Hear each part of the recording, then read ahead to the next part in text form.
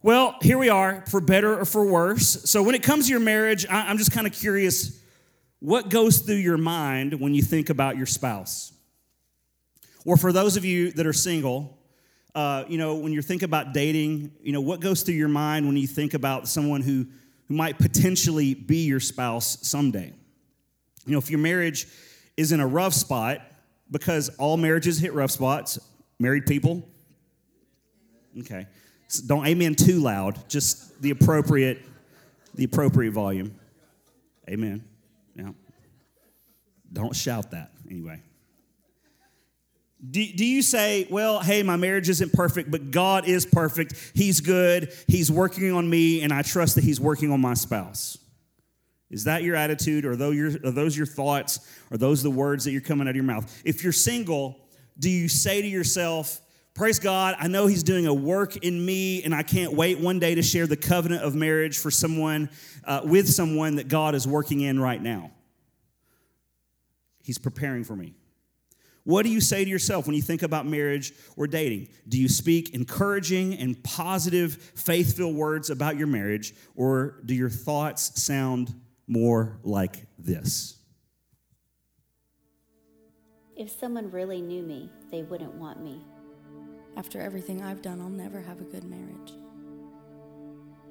I'm just gonna live however I want. However I want. What I do now won't affect my marriage later. My marriage is beyond repair. No matter what, it'll never work. Everyone flirts. Everyone flirts. Everyone looks. Everyone looks. I'm not doing anything wrong. Besides, she's not meeting my needs anyway.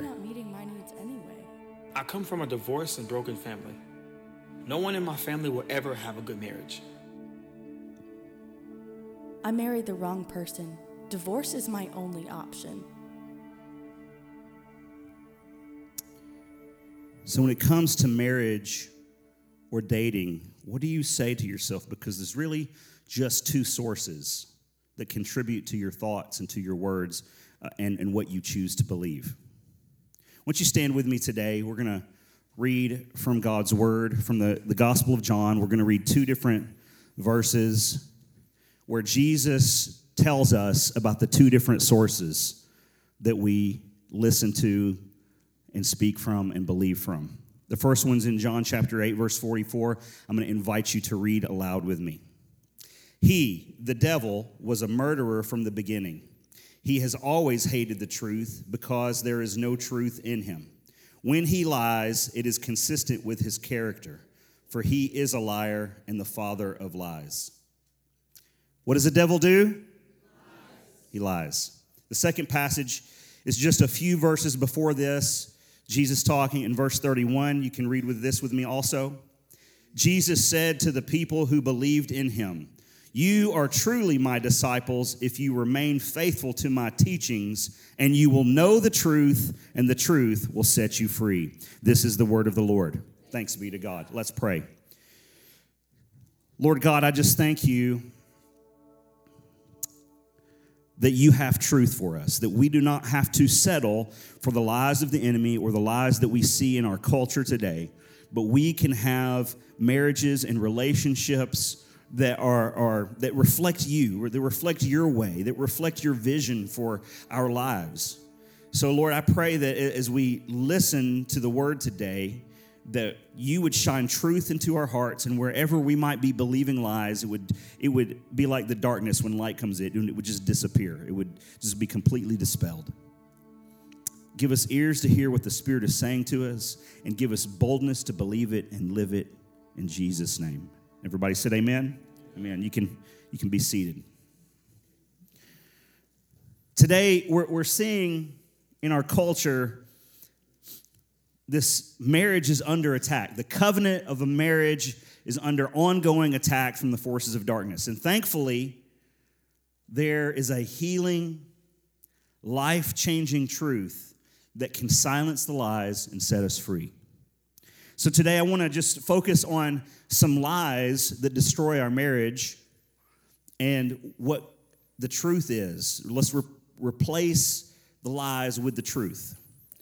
And so as we're addressing these, we might go, you might in different seasons of your life, you might have things come in and it's like, in this season of my life, man, I'm really dealing with this lie. In that season of my life, the enemy tries to come at me with this lie. And these lies are very common. I don't want anybody in here to think that, oh, man, I'm the only one. I'm the only one. These are common things that we've all dealt with in our marriages and relationships. And it's important that we get these things settled in the truth of God's word and by his Spirit. Amen? So, because we want the truth to set us free. The first lie is this, that many of us believe is this. It's the I can change him lie, or I can change her lie. I can change him. I can make him better. Or for guys, maybe for some of us, it's like, I can save her. I can fix her problems. Some of you guys are right now are going, I know that's not true, but we live from that. We live from that place.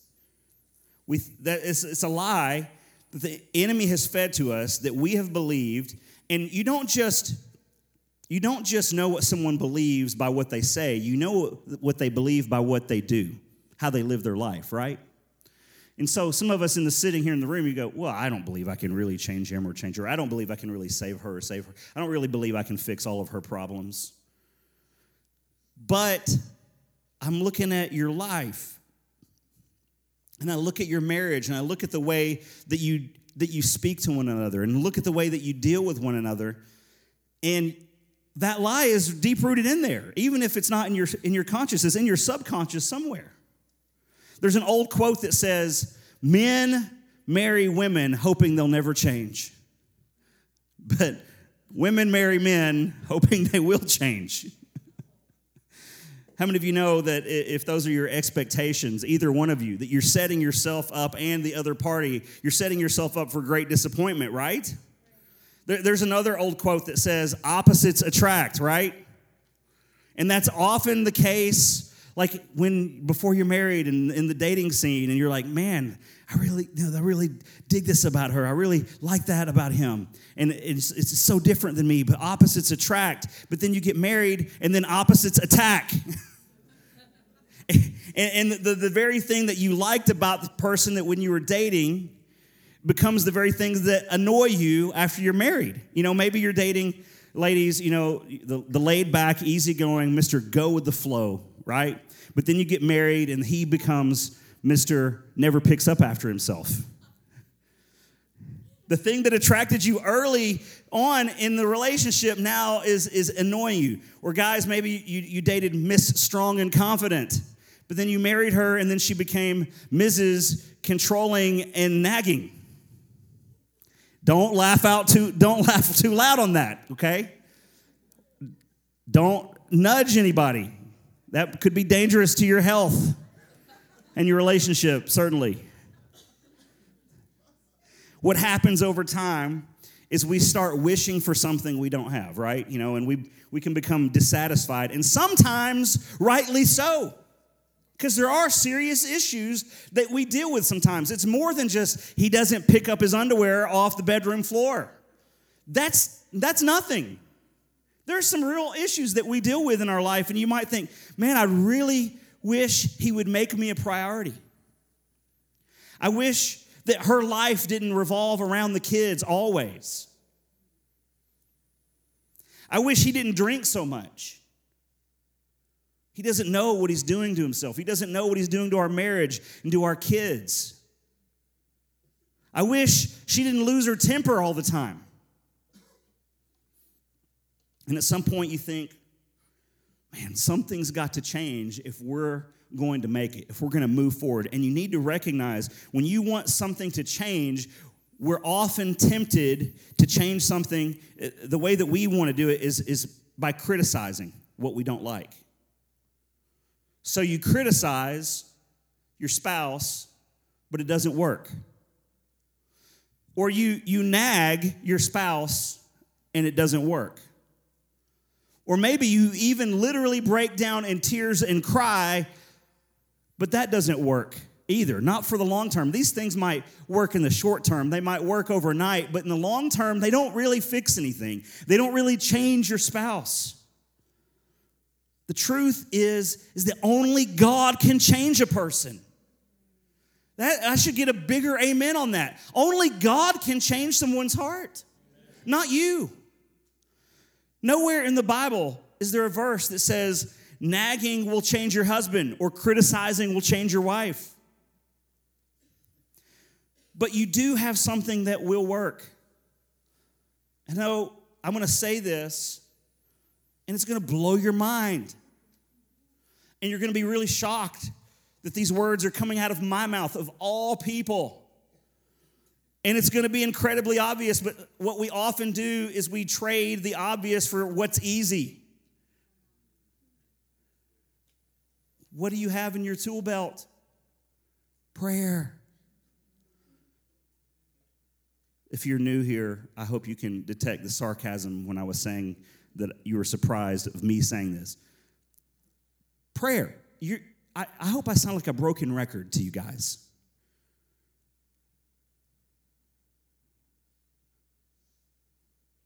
Prayer has got to be a central core activity in your life.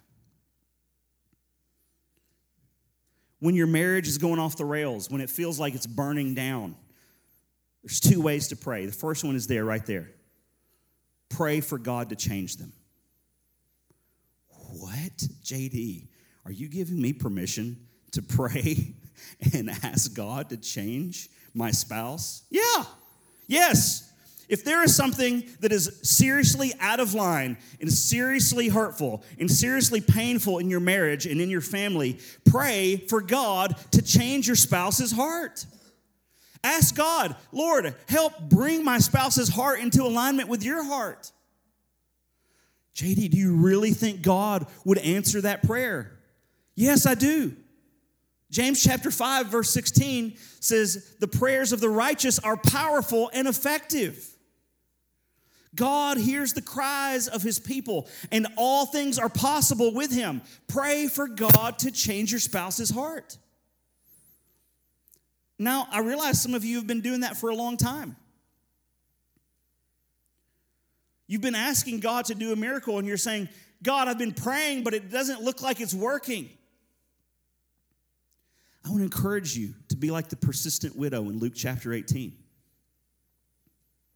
She went before the judge, and the judge would not give her justice. So she kept going back, and she kept going back, and she kept going back until the judge relented and gave her the justice. Marriage is a marathon. It's not a sprint. You made a covenant that you would stand together till death do you part. You're in this for the long haul. And whether your marriage is thriving or whether it's barely surviving, prayer must be part of the journey. Where we're trusting God to do a work, where we're trusting the Holy Spirit to stir something up in our spouse. Let's be a people who are praying, not complaining. Pray for God to do a work in your spouse's life. And here's what I've noticed. Here's what I've noticed about prayer. I'm praying for something. My circumstances may not immediately change. But I change. And prayer may not immediately change your spouse, but it'll change you. So when your marriage is on the struggle bus, pray and ask God to change your spouse. And then the second way we pray is to say, and I'm sure you know it's coming, pray for God to change you. Pray for God to do a work in you. What I'm about to say is not going to tickle your ears. It's not going to be like, oh man, that sounds good. That's exactly what I came to church to hear today. But I'm going to say it to you anyway. Thank you, Michael. I know you're with me. You like to hear the hard things. If you want a better marriage, start with a better you. Because you cannot change your spouse. Only God can do that. So if you want a better marriage, start with a better you. One of the best prayers that you can pray is found in Psalm 139, verse 23. It says this, search me, O God, and know my heart. Test me and know my anxious thoughts. Point out anything in me that offends you, and lead me along the path of everlasting life. Search me, O God. I don't just want to be the finger pointer in this marriage, God. Do a healing work in me. And when you pray like this, you're going to start to see the Holy Spirit helping you change your attitude. And your approach in your marriage and to your spouse may begin to shift and change. And you may start to see the Holy Spirit helping you know how to deal with any abusive behavior that may exist. And the Holy Spirit might help you create some healthy boundaries. Or the Holy Spirit might start changing your attitude in such a way that you find yourself feeling like, I don't have to be in control. I don't have to be critical. And you might start to see how the Lord is healing your own hurting heart. And you now have the strength and the grace to forgive something that previously you thought was unforgivable. Instead of losing faith, the Lord's building your faith and giving you hope for your marriage. But it starts with, God, do a work in me. Search me, O God. Know my heart. Lead me along the path of everlasting life. Listen, I'm telling you, the devil is a liar, and he tells you you can change your spouse. But only God can do that.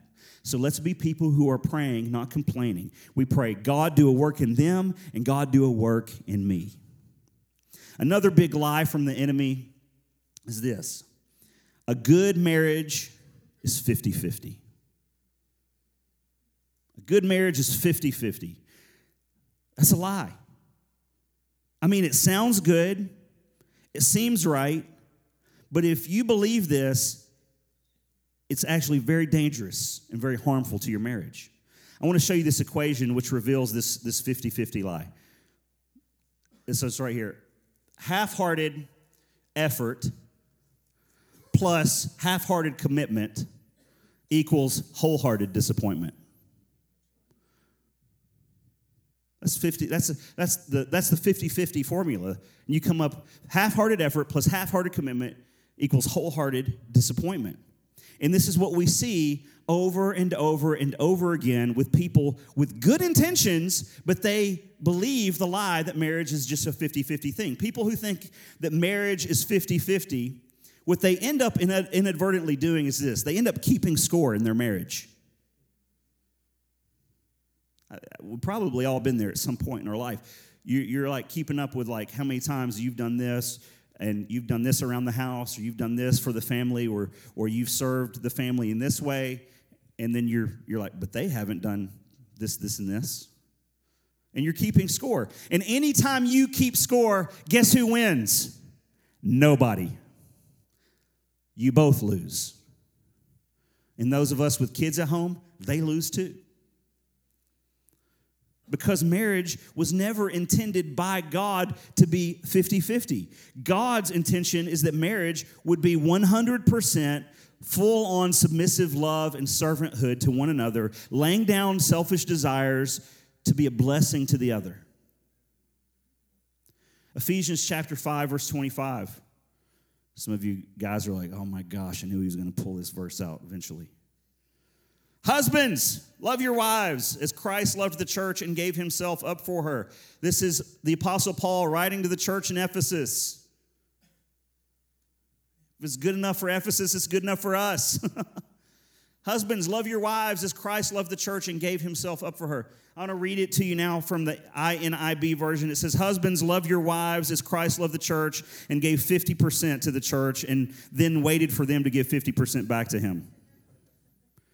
That's the INIB version. That's the it's not in the Bible version.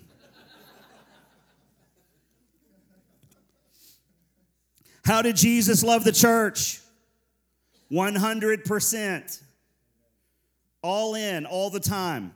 His entire life. Husbands, it's 100%, not 50-50. It's 100% all in, all the time. And wives, you're not off the hook. Because just a few verses earlier, in verse 22, Paul says, wives, submit to your own husbands as much as is convenient for you. No, as to the Lord. What? Are you kidding me, Jesus? Submit to my husband as to the Lord? 100%. Ladies, it's 100% all in, all the time from you too. It's not 50-50. It's 100-100. Marriage is not a contract where it's like, well, I'll do my part if you do your part. No, that's a relationship built on mutual selfishness. Marriage is a covenant that's built on mutual selflessness and sacrifice. It's not a negotiated business deal. It's a sacred commitment made to one another before a holy God. And if you missed the first part of this message, it was like 3 Sundays ago, go back and listen to it on our podcast, or you can watch it on our website or YouTube channel or whatever, all the places that it is. But I talk about the difference between marriage being a contract and marriage being a covenant. And the reason that we needed to look at that and define that is because how you view marriage determines how you view relationships determines how you navigate marriage. And so if you think that your relationships are just contractual and not covenantal, it's going to have an incredible effect on the way you do marriage. And the way that you view marriage has an incredible effect on your sex life. Go back and listen to that message if you've not heard it, and maybe some of you are like, it was so good, I want to listen to it again. It's there. When you have two people who are 100% in, trying to outserve and out-honor and out-give and out-love one another, that's a marriage that's thriving, not just surviving. That's a marriage that's made in heaven, not a marriage made in hell.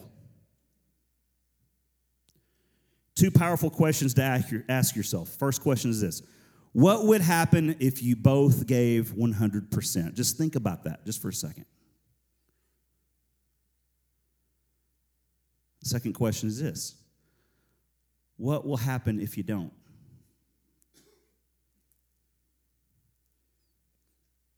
It's awfully quiet in this Holy Ghost-filled church.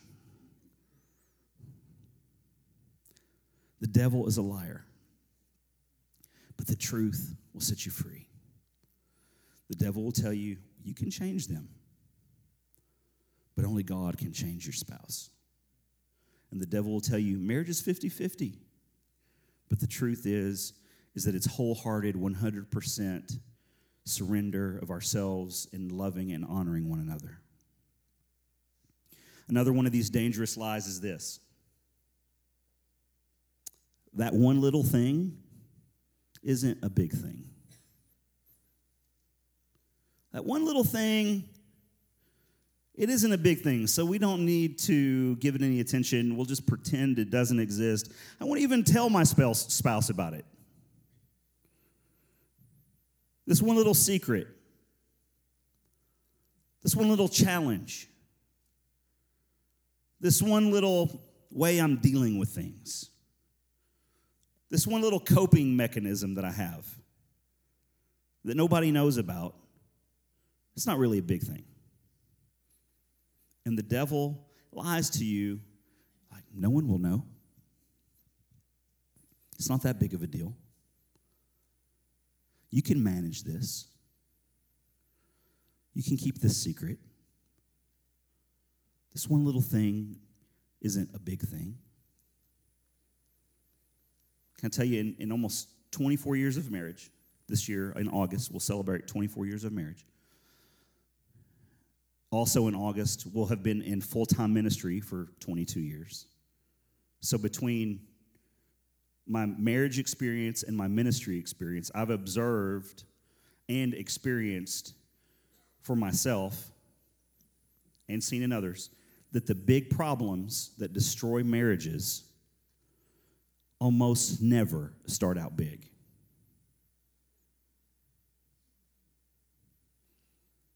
Someone will say, well, what destroyed my marriage was that they were unfaithful. Or what destroyed our marriage was that they were living like a second life. They were living two lives. Or what destroyed my marriage was whatever this other big thing is over here, whatever, fill in the blank with some big thing. But it's never the big problems alone. All those big problems started out as very small issues. They started out small somewhere. And it's the little things that if they're left unchecked and if they're left unconfessed, they start to grow and they compound and they'll get bigger and bigger and bigger and bigger and bigger and bigger and bigger and bigger until it destroys your marriage. But it didn't start out that way. It started out as a small thing, and those unconfessed little sins, they can become complicated big things. And it's easy to blame the loss of a marriage on the big thing. But what we need to realize is that you can keep your marriage from experiencing pain, from experiencing destruction of the big sins if you will just deal with them now before they get any bigger. Deal with them now before they grow up. I saw a video on Facebook yesterday of a child in Walmart, and maybe you guys saw this too. This little child, I say little child, this girl was probably about 10, 11, 12 years old, throwing a fit in Walmart. She's with her grandmother, probably, if we can kind of connect the dots between the age of who she was with.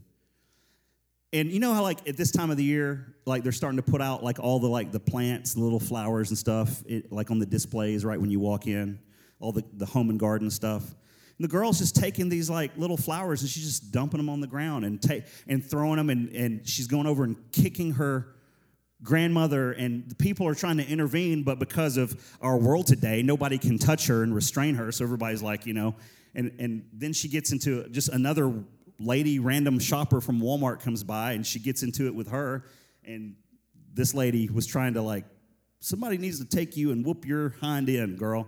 And the little girl, 10, 11, 12 years old, is just starting to just cuss and just, you couldn't believe it.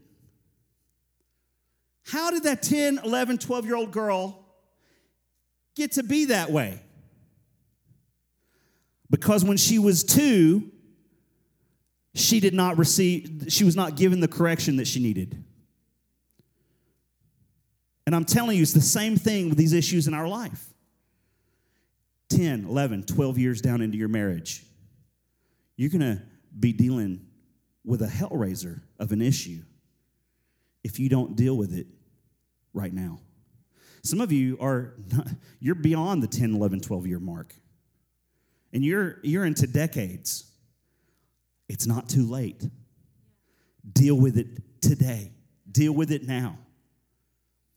I promise you, you don't want what's coming down the road. I promise you. This world, this culture that we live in, the enemy will try to lie to you and tell you, you can get a divorce. It will fix everything. It won't be that bad. I'm telling you, that is a lie. Divorce is not an answer to your problems. Jesus hates divorce. Now, if you've been divorced, he doesn't hate you, but it's not his vision for your life. And if you're sitting here and you're divorced today, praise God for his grace. Praise God that for second chances. Praise God that for some of us that we came out of one thing and we're a new person, and we're not the same person that we were in that old marriage. And I praise God I think about Jackie and Dave sitting there on the back row, who some years ago went through a divorce, but God reconciled them, and now they're a strong marriage, and they love Jesus, and they're a shining example to this church. But I'm telling you, some of you you're here, and it's quite possible that one of you in this relationship sitting here next to your spouse right now, you're struggling with this issue right now in your heart, and the enemy is shouting at you. He's like, just get a divorce. Just call it quits. That'll fix everything. It'll be okay. It'll be good. And the other person sitting right next to you has no idea. That can happen. And then when divorce papers are served, you're like, where in the world did this come from? I knew things weren't great, but I didn't realize it was like this. How did it get to that point? You didn't deal with it when it was small. Deal with the issues today before they get any bigger, before they become this 10, 11, 12-year-old girl throwing around potted plants and kicking people inside Walmart. Don't have a marriage like that.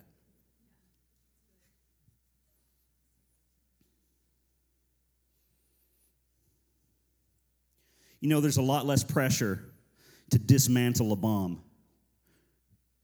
before the detonator is set.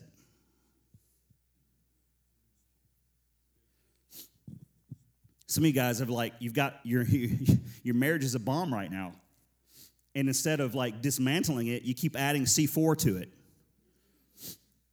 And then one day, the right time, eventually, the right moment, at the right circumstance, the detonator is going to come in. And then it's going to be like, how do we dismantle this thing? We've got to get it done. How many of you know you sweat a lot of bullets when the detonator is set already?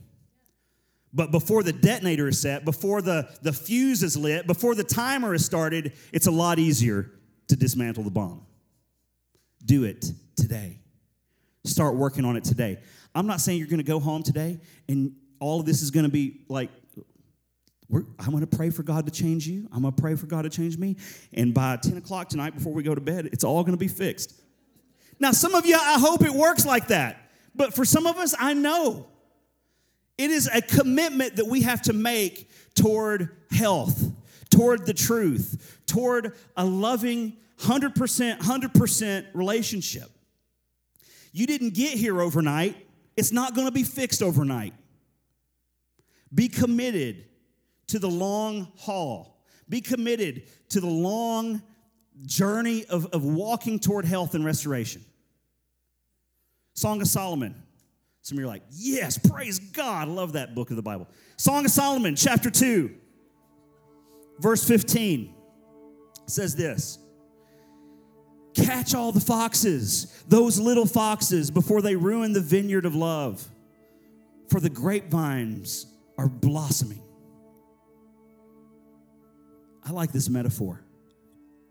That the vineyards, which is their relationship, that it's being blessed. And whenever your relationship is being blessed, you can count on the enemy to come in and attack. When the Lord is trying to do something in your life, you can count on the enemy bringing resistance. And here's what the little foxes do. They come at night. They don't come in the middle of the day where you can see them coming, because that'd be easy for us to root them out. They come under the cover at night. And it's interesting how sin grows in the dark. And the first thing they do is they go to the vine and they go for the fruit. And they take the fruit of your marriage, the fruit of your labor, the things that are on the surface, the things that are on the outside, the things that are a little bit more tangible that you can experience with your five senses. But then what do foxes do? Where do foxes live? They live in the ground. They burrow and they make fox dens, right? Foxholes. And what does that do? It kills the roots. So they start with the outside and they end up killing the roots. And that's what little unconfessed sins do, the secret sins, the uncontrolled desires is what they do, the little lustful thoughts that you think, well, that's just not that big of a deal. You know, the secret spending, the secret addictions, the little lies. You know, it's just a little lie. You know, I didn't come straight home from work, but it's not that big of a deal, so I'm just telling her I stayed late at the office. These little things, little by little by little, they're going to rob you of the blessing of the God-honoring vineyard, the God-honoring relationship. It's looking up your old flame on Facebook. so you can know how to pray for them, right? I mean, that's why you did it, right? And you might say, well, JD, it's not that big of a deal. But I know, some of you know what you're doing is sin. You know it is. But you've believed the lie, it's not that big of a deal. And even though you might even call it sin, what tends to happen is you convince yourself and you're thinking to yourself that you're managing your sin. Well, I'm just going to manage this. Listen, you don't manage sin, you confess it. If you think you're managing sin, it's working the other way around, partner. Sin is managing you. You got sin, you confess it. Earlier, I quoted James chapter 5, verse 16, where it says, the prayers of the righteous are powerful and effective. But that's not the entire verse. Right before that, the verse right before that says, confess your sins to each other and pray for each other so that you may be healed. In other words, you want to be righteous? That is the pathway towards being righteous. Confessing your sins to one another, praying for one another that you would be healed. There's some of you that have these little secret sins, and they have the potential of growing, but if you have the courage to confess it, you can defeat it. Catch all the little foxes before they ruin the vineyard of love.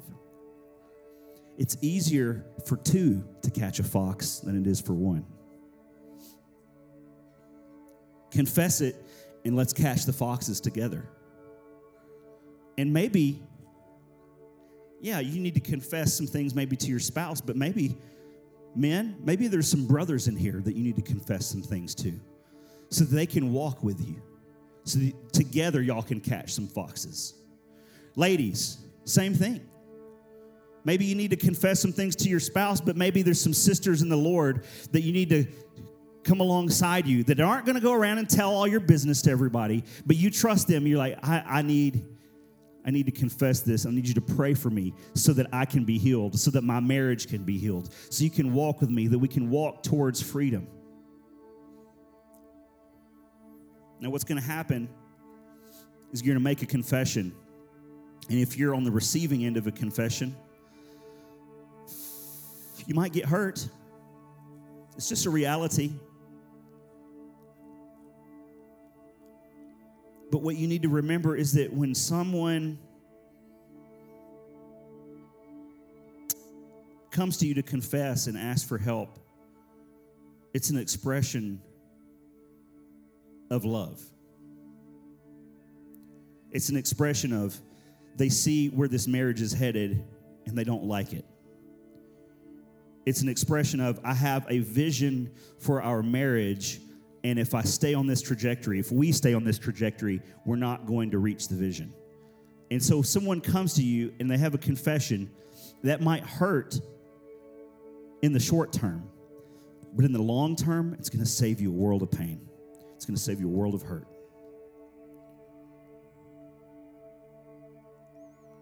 It's one of the most generous expressions of love, seriously. Even if it first hurts, if it's painful. Listen, hiding a secret is going to result in far more pain than receiving the secret in confession and working on it together. If you have to hear a confession, receive it with a spirit of grace and recognize they want to love me better. And they want my help to catch those little foxes. Remember, it's so much easier for two to catch a fox than one. The devil's a liar. He's going to tell you, oh, you can change them. But the more you try, the more you're just driving a wedge between you and them. Only God can change them.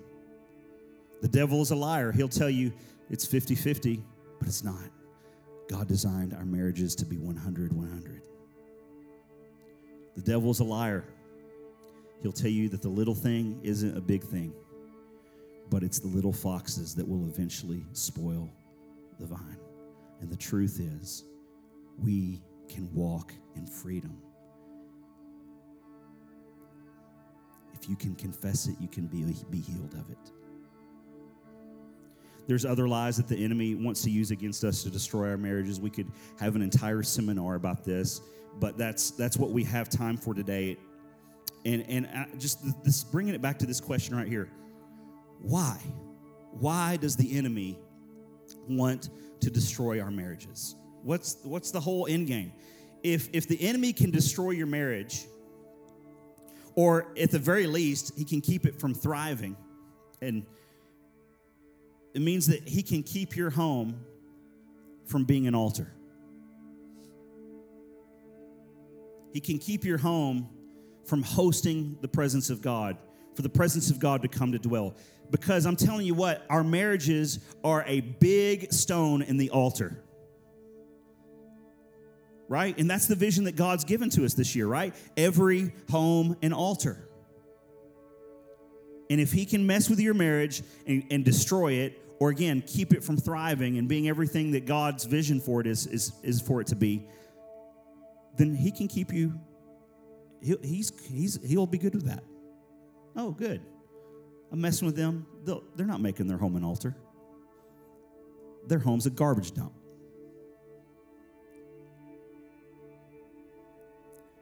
Listen, get a vision for your life, for your own heart.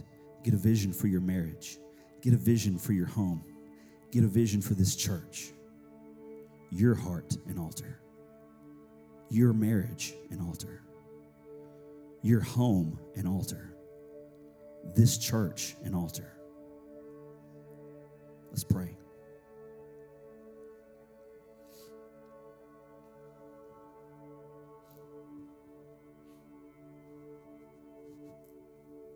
Father, we just ask you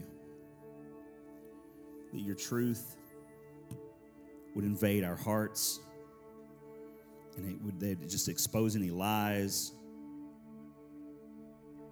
and that your truth would change our lives and it would change our marriages.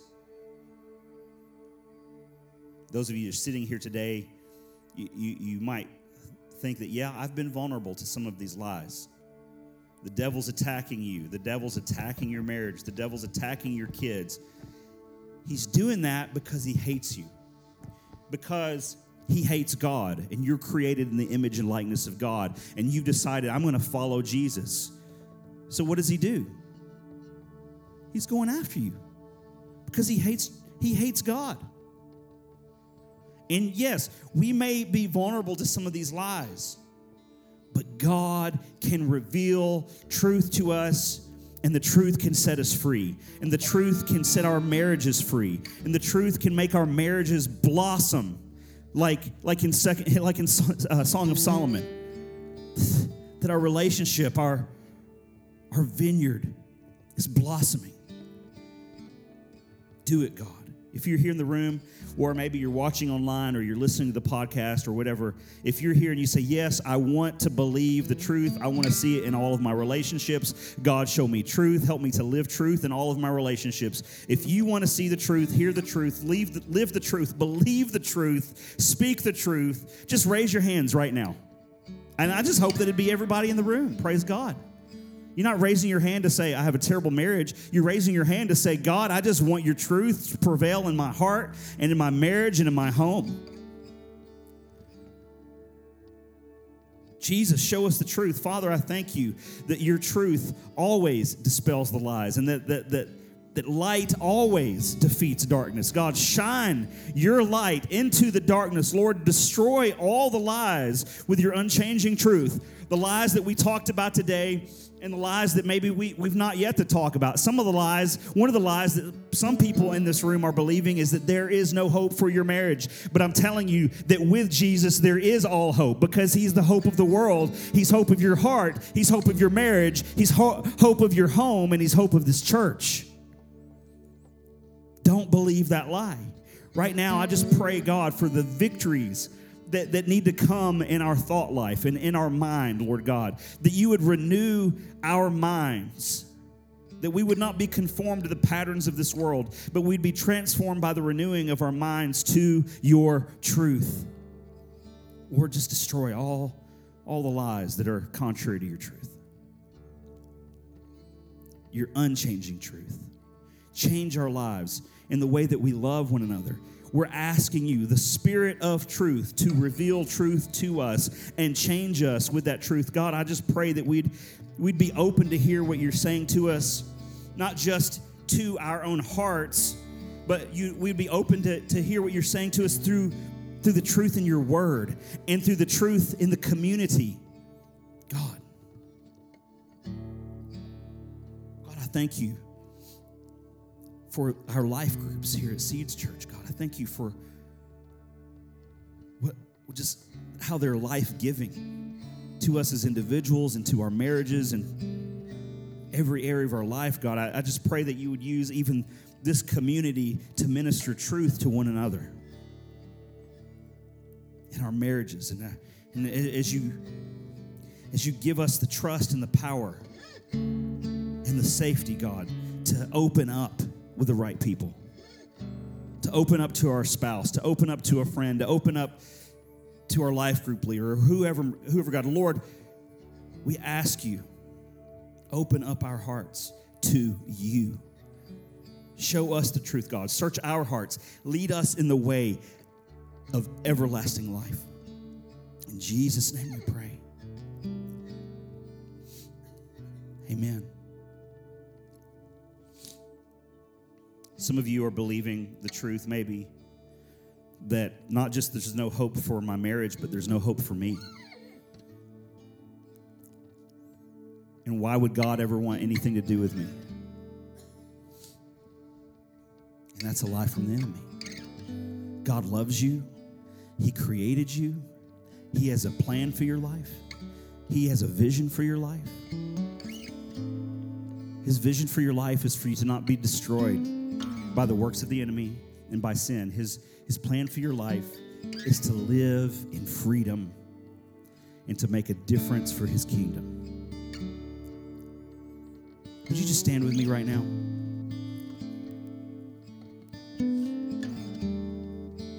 And if you're here today and you want to turn and repent from the life that you've been living, going your own way, going the way of this world, if your life is surrendered to sin, I want to invite you today, right now, to step out of that and take a step toward Jesus and say, Jesus, you are Lord of all. Now I come under submission to that.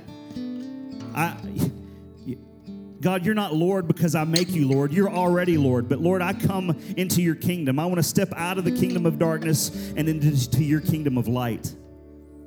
I want to surrender myself to your lordship, to your leadership.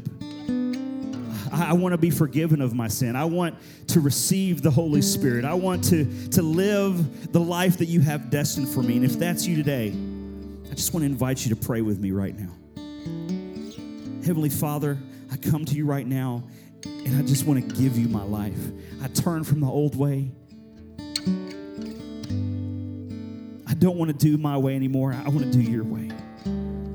God, I've been living a life that's just full of sin and full of self-indulgence and full of just self-gratification. And God, it's leading me nowhere. And I'm drawn to you. So I give my life to you. I give my life to you. Jesus, I confess you as Lord of my life. I believe in my heart that God raised you from the dead. Now fill me with your Holy Spirit and clean me and wash me and make me new. Give my life purpose. Make a difference with my life. Give me the gifts of your Spirit. I thank you that you call me son. I thank you that you now call me daughter. That I've moved from creation now into sonship or daughtership. I'm now a child of God, and I thank you for that. And I thank you I'm forgiven. And I rejoice, and I give thanks in Jesus' name.